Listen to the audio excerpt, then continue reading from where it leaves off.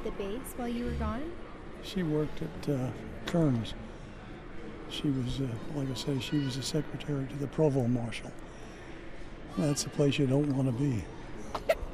Or anywhere. Provost marshal was military police, and she could take shorthand, so she had to get in on all the nitty-gritty things. And there was two lovers. One jumped out of the New House Hotel and killed himself, and there were just a couple of fellows that loved each other. That's all there was to it. There you go. Okay. I've got the most important thing to tell you. After the war in Germany ended, we got a telegram, and it said, we want you to report to so-and-so with your B-25 bomber.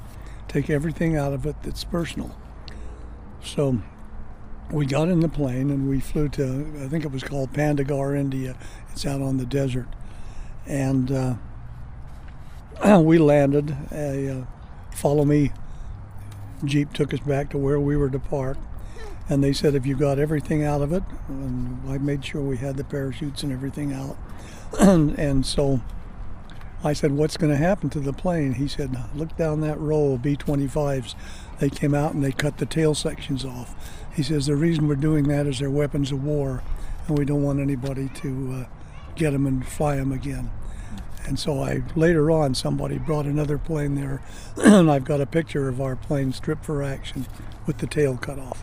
So that's what happened after the war.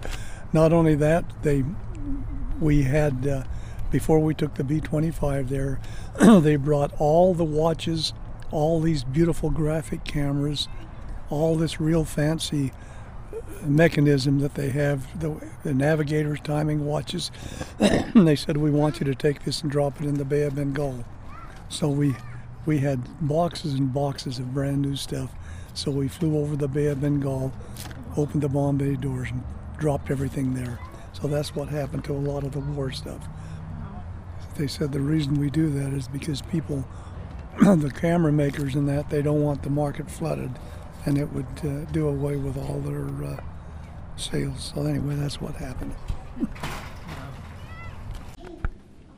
It came into our base, and a Buzzard had hit the co-pilot's side of the plane, and he was able to duck, but he was still a mess, and went clear and took part of the plane right out with it. Those Buzzards are big birds, and they're a slow flyer. The plane is, and man, it was a mess. And it hit on our boot, our